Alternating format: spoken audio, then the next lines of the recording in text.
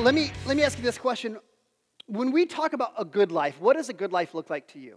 When you start thinking about, okay, what's a good life? What does a good life look like to you? Because honestly, when I start thinking about the good life, like I always think about the ads that you might see online or in a newspaper where you've got this couple, they're sitting in a beach chair on some Caribbean or Hawaiian island, and they've got a fruity drink in their hand with a little umbrella, and they're just kicking back. Like that sounds like just a good life. What is a good life for you? Maybe for you, you're like, the good life is losing this area right around here, or maybe some of this area. Maybe for you, the good life is, what is a good life for you?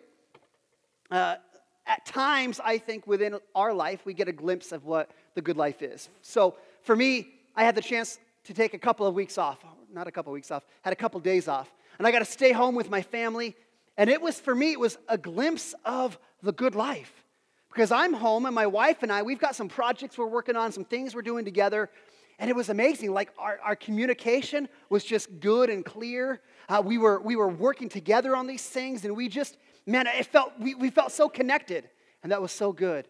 And the kids were home, and they're playing games together, and they're getting along, and they're not fighting. And I'm like, man, this is so good. And we have all these things going on. In fact, even last Sunday, we sat down together with my boys, and we watched the Seahawks game. I know the Seahawks lost last week, but it was so fun for me to sit with my boys and yell at the TV together. Like, it was just, that is the good life for me. And then suddenly, after a couple of days of this, I was reminded, oh yeah, I've got a bunch of work I've got to get caught up on. And then suddenly the kids, after they spent all this time together, eventually they start bickering with one another and fighting over those games that they were playing so well together. Eventually, I reminded myself, oh yeah, we've got that car that broke down. I've got to deal with that. Eventually, those bills started coming in, and all those Christmas presents and all those things started piling up. And all of a sudden, I realized, man, something's changed. And so this is where we want to process through, what does a good life look like? Because when we start looking into a new year, it's the time that we naturally begin to make some choices.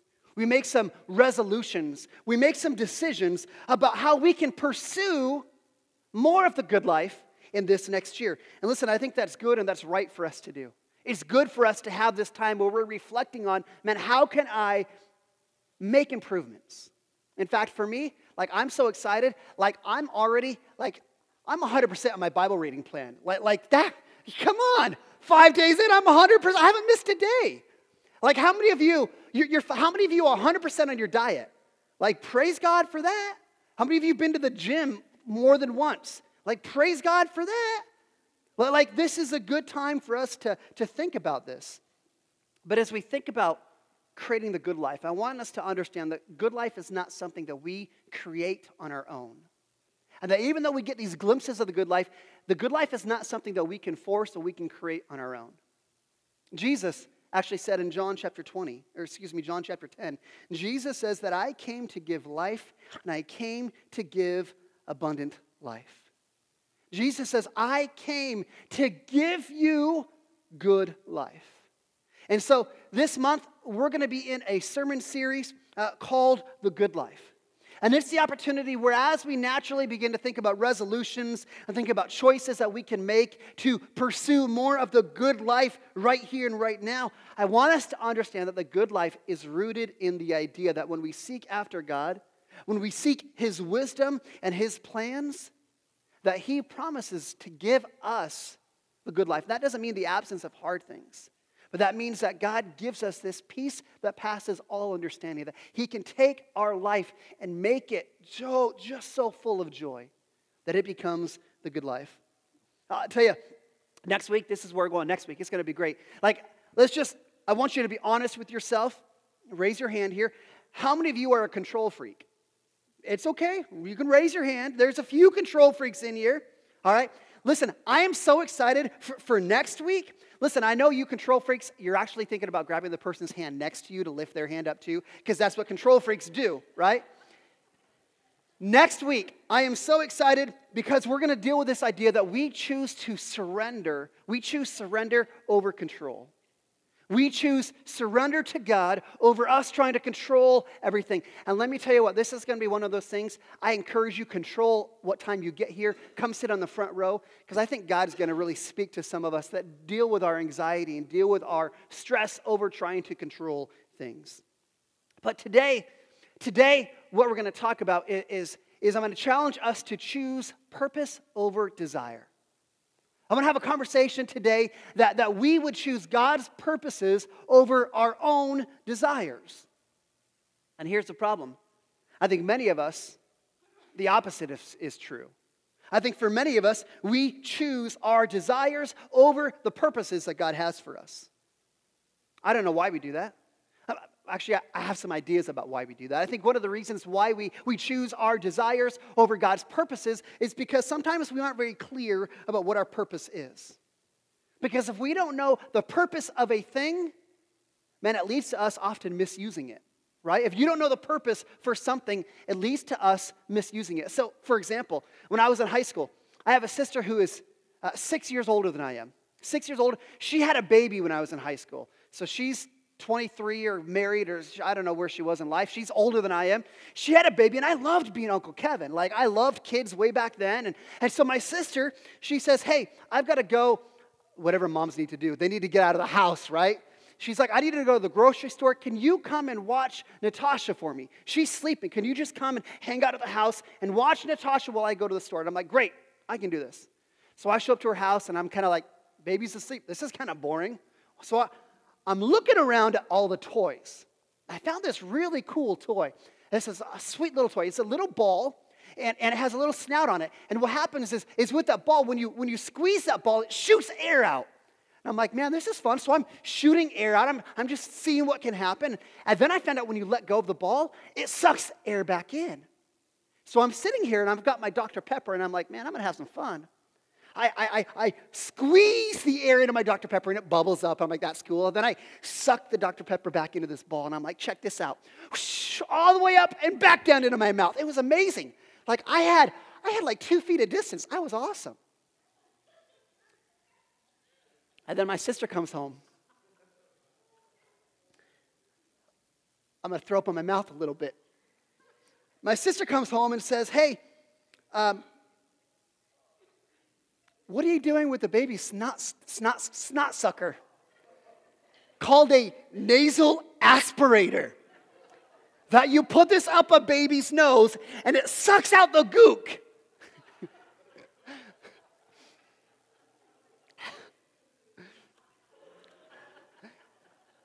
If we don't know the purpose of a thing, we can misuse it. And I think there's many of us who struggle knowing what our purpose is in our lives. That we can't be clear as to, well, what is my purpose? And I don't want you to think, well,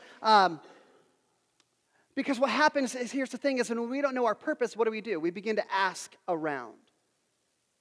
And let me ask you this. Does it make sense for us to ask a thing what its purpose is? Or does it make sense for us to ask the creator of the thing, hey, what's the purpose? It would make more sense for us to ask the creator, hey, what did you create this for?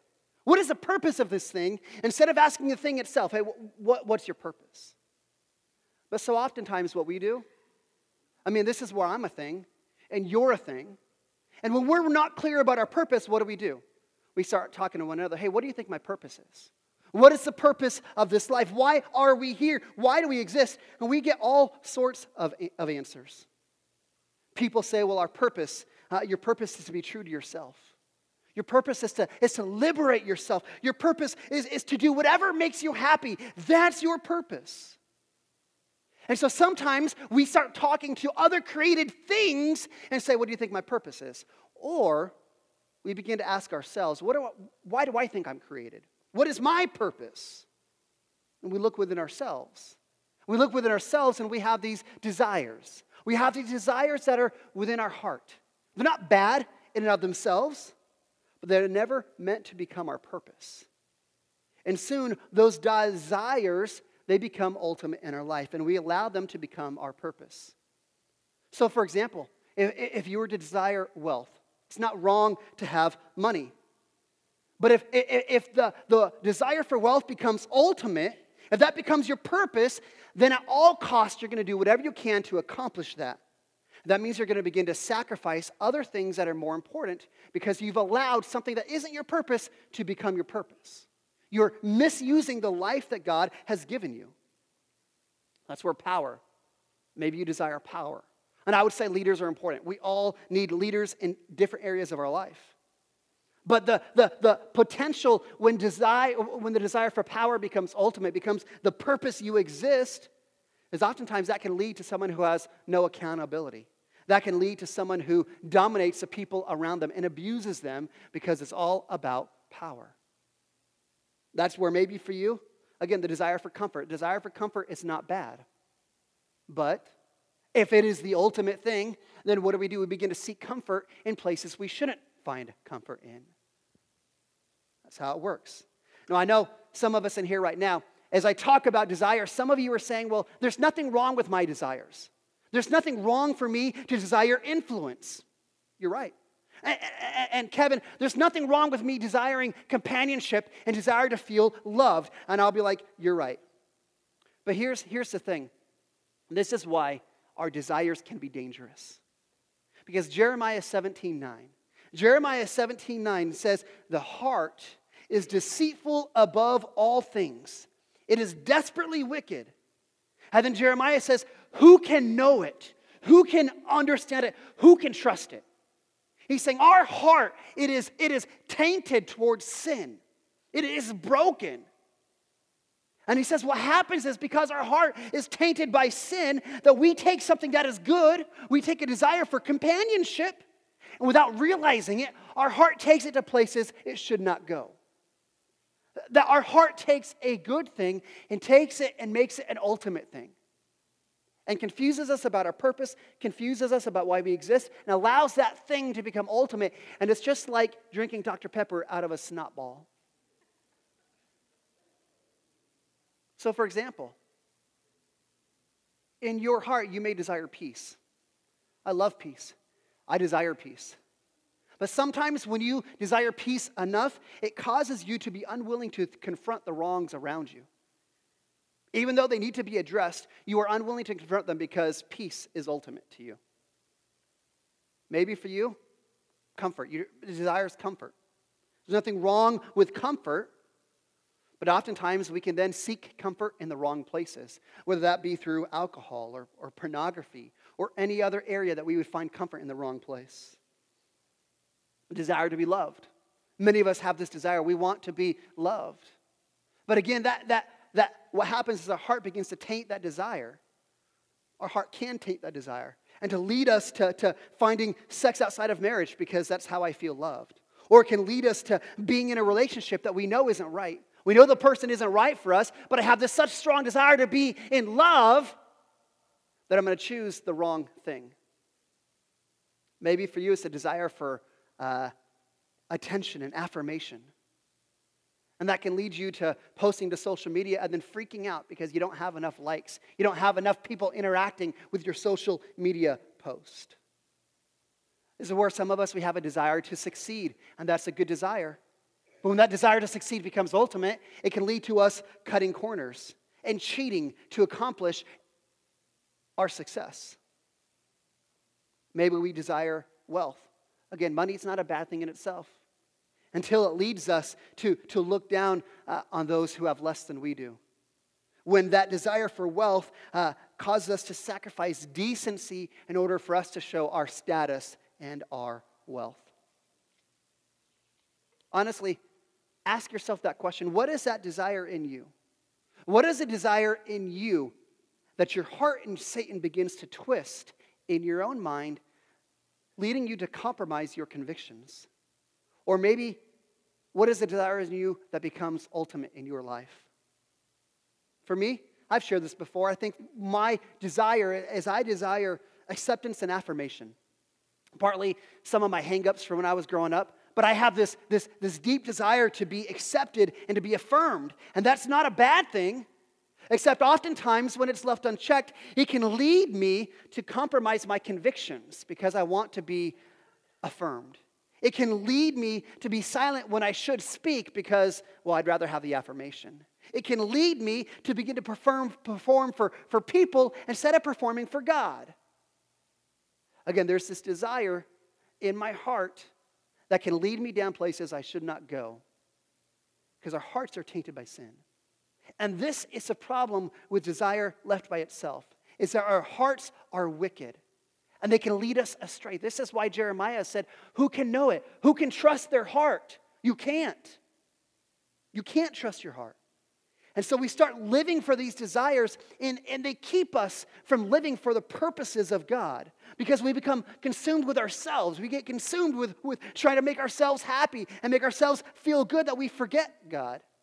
We forget the fact that God wants to give us not just good life, but abundant life.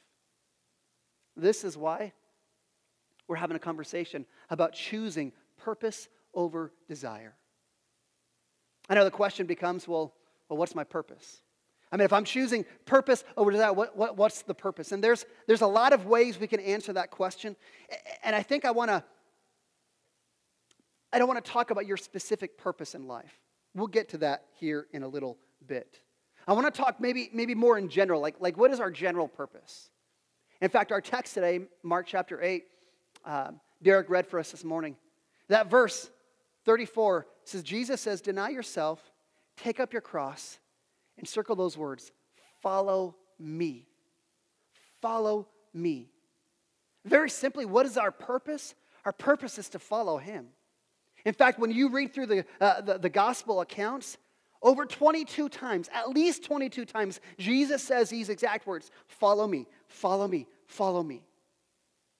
Our purpose, as simple as I can make it, is that we would follow him. That we would love the way that he loved, that we would live the way that he lived.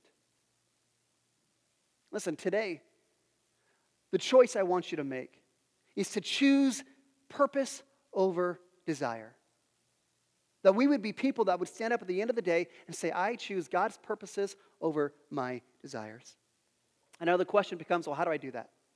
How do I make the choice not to be misled by my desires, but to be devoted to God's purposes in my life?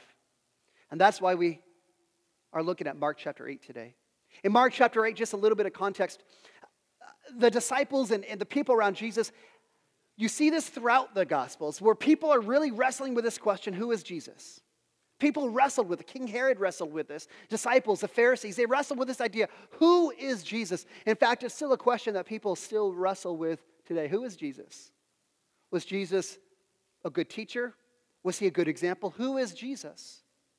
And so Jesus, he's hanging out with his disciples. They're outside a village. And Jesus asks them, verse 27, he says, listen, who do the people say that I am?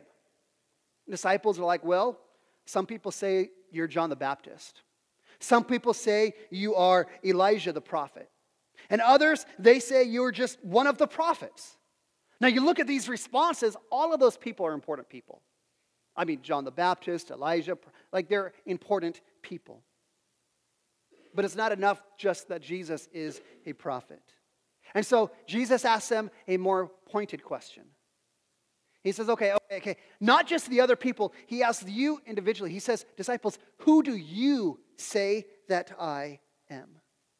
In fact, this is a question that every one of us need to wrestle with. Who do you say that Jesus is?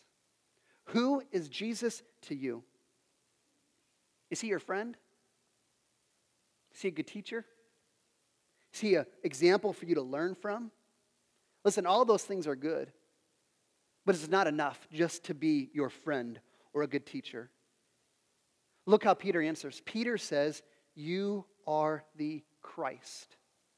That term Christ is the Greek term for the Hebrew word of Messiah, which means the anointed one. Which means that Jesus, as the Christ, as a Messiah, he is a king above all other kings. There is no other higher ruler other than Christ. He is the one on top. He is the one on the throne. He's the one that everyone else is set apart against. And listen, if we're going to understand our purpose, if we're going to understand that we are to follow him, We're never going to understand and be able to fully do that until we figure this question out about who Jesus is. Because honestly, you and I, we're not going to change our life. We're not going to change how we live for a friend. We're not going to surrender our plans and surrender our life to a good teacher, a good example. Jesus is not just our friend. He's not just our teacher. Jesus is the Christ. He is the Messiah. He's a Savior. He is Emmanuel, God with us. Jesus is a Christ. Jesus is God on a rescue mission to redeem us from sin. Jesus is God who came to redeem us from our sinful desires. Jesus is God on a rescue mission to rescue us from the grasp of Satan and sin and death and hell. That is who Jesus is. Listen, every one of us needs to wrestle with this idea. Who is Jesus to you? Do you know him as the Christ, as the Messiah, as the King of Kings? Because if you don't know him that way, if he's just your friend, if he's just your example, if he's just a teacher, if he's just a prophet, listen, we will never experience the presence and the peace and the good life that he promised to us. In fact, maybe this is why you are here today. Maybe God is trying to get your attention. He's trying to reveal himself to you so you would know who he is. In fact, maybe for you, maybe this is one of the things you really need to struggle and wrestle with today. That I need to determine who is Jesus. Because how you see him will change how you respond to him. Because I don't think we follow just a friend anywhere. I don't think that we give our life just to a good teacher. I think we have to understand him for who he is. He is the Christ. And when we get that clear, man, then it's a lot easier for us to understand our purpose. Rest of the time today, I want to wrestle with how do we choose God's purpose over our desires. Because I think in this text, Jesus gives us 3 clear steps, 3 ways that we can, to help us choose God's purposes over our desires. The first one, again, look at verse 34. It says, Jesus, calling the crowd to him with his disciples, he said to them, anyone who would come after me. Okay, when he says anyone who would come after me, everyone who would pursue me, who would pursue the good life, who would pursue the abundant life, anyone who would find their purpose. He says, anyone who would come after me, let him deny himself. Step number 1, we have to be people who are willing to deny ourselves. In fact, I would say this, to some sense, I think self-denial is at the very heart of what Christianity is all about. That self-denial is, to some sense, at the very heart of what Christianity is all about. Because what is perhaps one of the chief struggles that we deal with in our life when we look at our faith? It's a royalty issue. The chief issue we struggle with is it's a royalty issue, right? Because we want to be the kings and the queens of our own life. We want to be on the throne. We want to control where we're going. We want to be in the driver's seat. We want to call our own shots. We want to chart our own course. We want to be independent and make decisions for ourselves and not have to listen to somebody else tell us, here's how you should live. It's a royalty issue. We want to be on the throne. When you begin to think through some of the struggles in your life, how many of them come because you want to be the one that calls the shots and you don't want someone else to tell you how to live? You don't want someone else to tell you how you should behave, how you should act. But the fact is, when we become a Christian, that part of becoming a Christian is acknowledging what Peter acknowledged.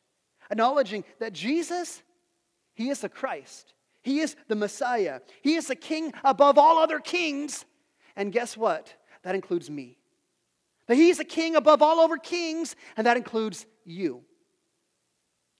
And that for us to become a Christian, it is allowing Jesus onto the throne of our own lives.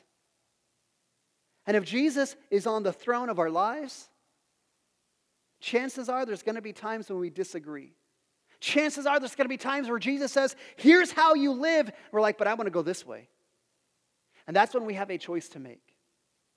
It's a royalty issue. Who are we going to allow to be the Christ? Is it me or is it Jesus?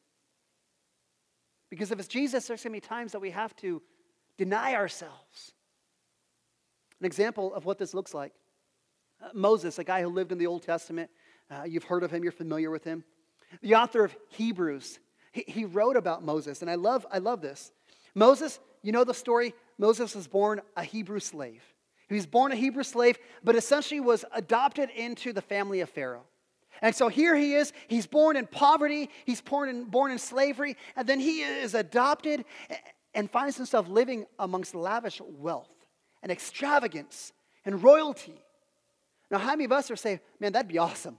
Like, that sounds like the good life to me. That sounds wonderful to me. I'll sign me up any day. And Moses, he could have chosen to remain right there. He could have chosen to live a life of ease and comfort. But Hebrews 11, verse 24 says, by faith, Moses, when he had grown up, he refused to be called the son of Pharaoh's daughter. And he chose, listen to that word, he chose to suffer with the people of God rather than enjoy the fleeting pleasure of sin. He considered disgrace for the sake of Christ as a greater value than all of the treasures in Egypt. And why would he make that choice? Why would he choose to deny himself and suffer? Because he was looking ahead to the reward. That he wasn't just living for the right here and the right now. He wasn't living for that moment. That there was that temporary satisfaction that wasn't as valuable to him because he was looking ahead to the future.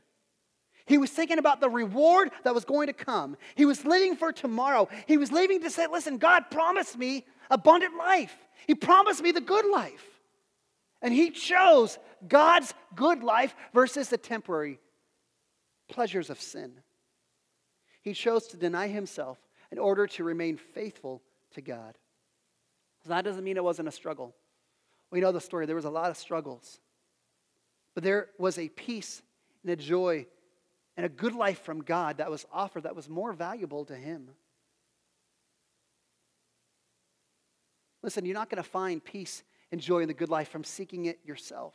There's going to be times that we have to deny ourselves things that would challenge our allegiance and our faithfulness to God and his kingdom. That if we want to find good life, if we want the good life this year, that we have to be willing to deny ourselves the things that would challenge our allegiance and our faithfulness to God. Some of you, as you start thinking about this year, man, you're just like Moses. You've got a choice to make. Who's going to be on the throne of your life? Who is really the Christ? Is it you or is it Jesus? You claim to love and follow God. Will you actually allow your life to show it? Are you willing to deny yourself of the things that challenge your faithfulness to God? Are you willing to deny yourself maybe that wrong relationship that you know is wrong in order for you to remain faithful to God? Are you willing to deny yourself revenge and anger because God tells us to forgive?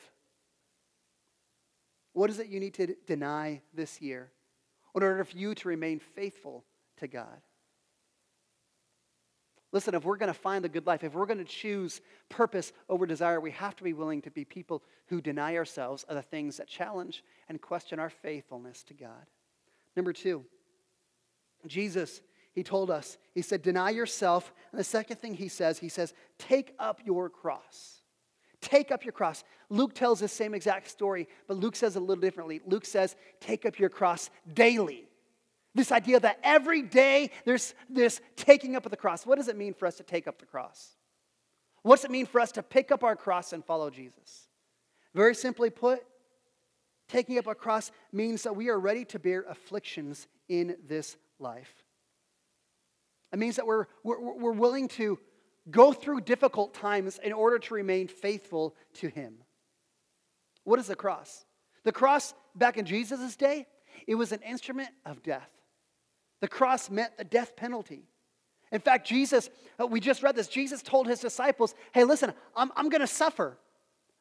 I'm going to be rejected. I'm going to be killed.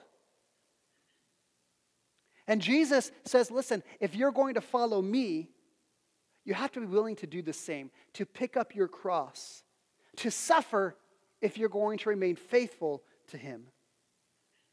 Honestly, when I think about this idea of denying ourselves, in our modern age, maybe that's the closest thing to heresy. Because we live in this self-indulgent age. We live in this age, and we're told constantly in the media and other places, hey, just follow your heart. Don't deny yourself. Do whatever feels right. Be true to who you are. But if we choose God's purposes over our own desires, there's going to be times that we do things that we don't want to do. There's going to be times that we have to suffer in order to remain faithful to him. And why do we do that? Because like Moses, we're looking ahead to a greater reward. Then when we choose to live for purpose and not desires, that there's times that becomes difficult. And like Jesus said, we pick up our cross. We are almost daily willing to follow him regardless of the difficulty that we're going to face. Let me tell you, man, I'm a pastor. I love what I do. I love what some people are like, well, of course you love what you do. You work one day a week. You're a pastor, right? Man, it brings me so much joy to be a part of this church. I love seeing God at work amongst our people, in our city, in our church. But I've shared this before. Honestly, this pastor gig is probably the hardest thing I've ever done. The hardest thing I've ever done. The burden that you carry as you love the church is immense. It is a weight that I never understood until I got into this role. There's a pain that comes from difficult relationships. There's a pain you feel when there's people that you've loved and cared for and prayed for. When you see them begin to walk away. You see them choose a life of sin instead of remaining faithful. Man, I've shared this as well. I've never known anxiety until I became a pastor. In fact, a couple years ago, I really began to wonder, what other skills do I have? Is there anything else I can do? And for your encouragement, I don't have any other skills. This is what I got. I'm not going anywhere. Not going anywhere. I remember I was going through this and I had to make a choice. I had to make a choice. That I chose purpose over desire. I chose purpose over desire. I chose to pick up my cross. To bear the affliction that comes with this role in order for me to remain faithful to God. And I'll tell you what, that's where the good life is found. That as hard as this role can be, man, I have felt such peace and joy in seeing God at work right here. And that comes from a faithfulness to him. A choice to pick up my cross no matter what happens and remaining faithful to what God has for me. See, the good life is not the absence of hard things. We get this so confused. We think the good life is sitting on the beach and drinking those fruity drinks, and there's no hard things. No, the good life is not the absence of hard things. The good life is found in our faithfulness. When God gives us a peace that passes all understanding. When God, regardless of our circumstances, he gives us this joy that doesn't make sense to anybody else. He gives us this courage, this feeling of, man, this is amazing. And this is what happens when we pick up our cross. Listen, what is this for you? Listen, are you willing to pick up your cross in order to remain faithful to God? Maybe for you, maybe for you, you're trying to get out of debt. God said, hey, I want you to be free from debt. So maybe you're working to get out of debt. And so you show up at work and what happens? People start making fun of you. Hey, look, you're bringing a brown bag sack to lunch again? Look at you driving that little hoopty car. Man, can't you get a nicer car? That's where we pick up our cross. We bear the burden and say, you know what? I'm going to remain faithful, regardless of what people around me say. Maybe for you it's a decision, man, I'm going to remain pure in my relationships. I'm going to wait to have sex until I am married. Everybody around you starts saying, well, man, you're so old-fashioned. You're such a prude. Come on, everybody's doing it. Come on, we live in this enlightened age. Do whatever you want. No one can tell you what to do or not to do. That's when you say, hey, you know what? I'm going to pick up my cross because I have a higher calling. I have a higher purpose, and I have chosen purpose over desire. I have a vision of something greater. I have a promise from my Savior of a good life that is to come, of abundant life. Maybe for you, you start looking and marriage is hard. Isn't marriage? Marriage is this beautiful thing that can be difficult in times. And maybe for you, picking up your cross is remaining faithful to your spouse that you vowed before. You vowed before God to love, honor, and cherish as long as you both shall live. And so maybe for you, picking up your cross is choosing to continue to love your spouse, to encourage and remain faithful to your spouse even when you don't feel like it, even when it becomes difficult and hard. Maybe for you, picking up your cross means that you need to forgive someone who's wronged you, even though they don't deserve it. Because again, what does Scripture tell us to do? Forgive. How many times do we forgive? 70 times 7. That's a big number. 500 some odd times.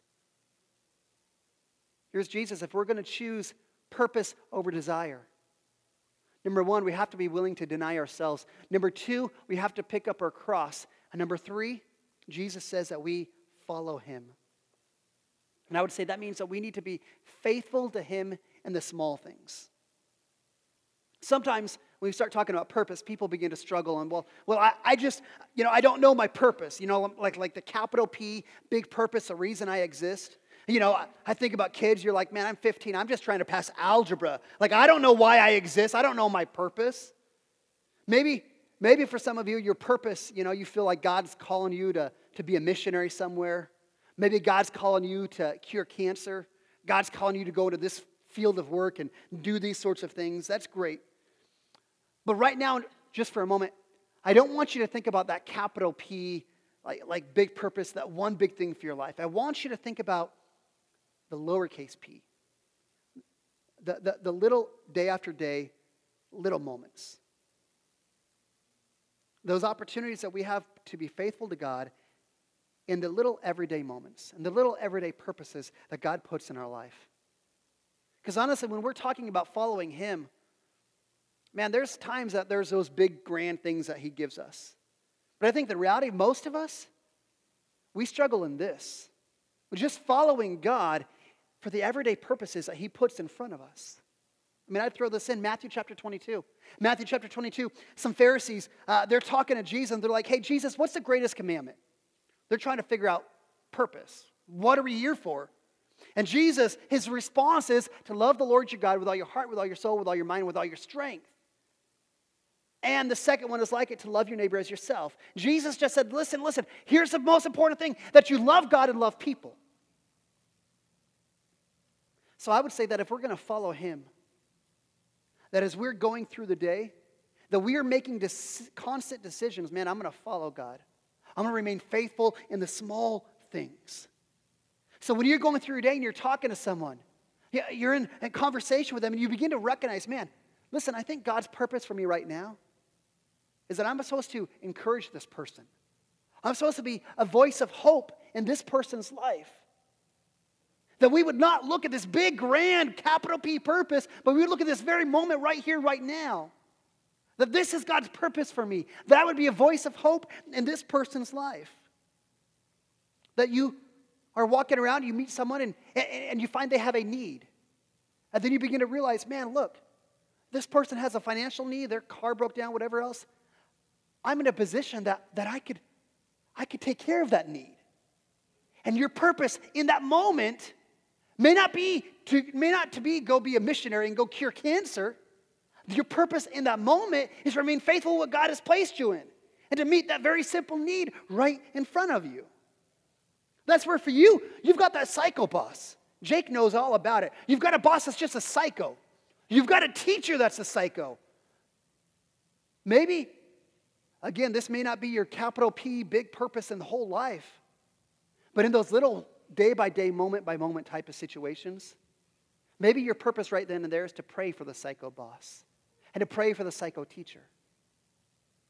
Because what happens is as we decide to follow him, as we decide to remain faithful in those little purposes, moment by moment, over and over and over again. This is what Paul calls walking in the Spirit. That we become in tune to what God has for us. That as we remain faithful in those little moments, that we begin to see where God wants us to be involved. And God uses us. God uses us to help here. God uses us to help there. God uses us to help this person. God uses us to help that person. And we remain faithful to God in those little everyday moments. Then one day, when we're faithful with enough of these lowercase, just moment by moment things, we begin to recognize, man, look, God is beginning to trust me with way more than I could ever imagine. God's given me opportunities I never saw before. Because if you are faithful in following God in the small moments, God will trust you with those bigger things. And over time, they start to grow. You begin to recognize, man, here's that capital P purpose of why I was created. Because I've been faithful in these small things, and God has revealed to me this capital P, why I exist. Listen, Restoration Church, I love y'all. I love what God is going to do this year. I'm so excited for where God is going to lead us. And it's my prayer for us. It's my prayer and my desire that we would make decisions today, that we would make resolutions, that we would make a choice, that we would be people that stand up and say, I choose God's purposes over my desires. In fact, my prayer today is that you would be convinced that Jesus isn't just your friend, that Jesus isn't just a good teacher, that Jesus is the King of Kings and Lord of Lords, that he deserves to be on the throne of your life. I'm praying that today that you would make a choice to deny yourself of the things that would question your faithfulness to God, to deny yourself of things that would lead you away from where God would want you to be.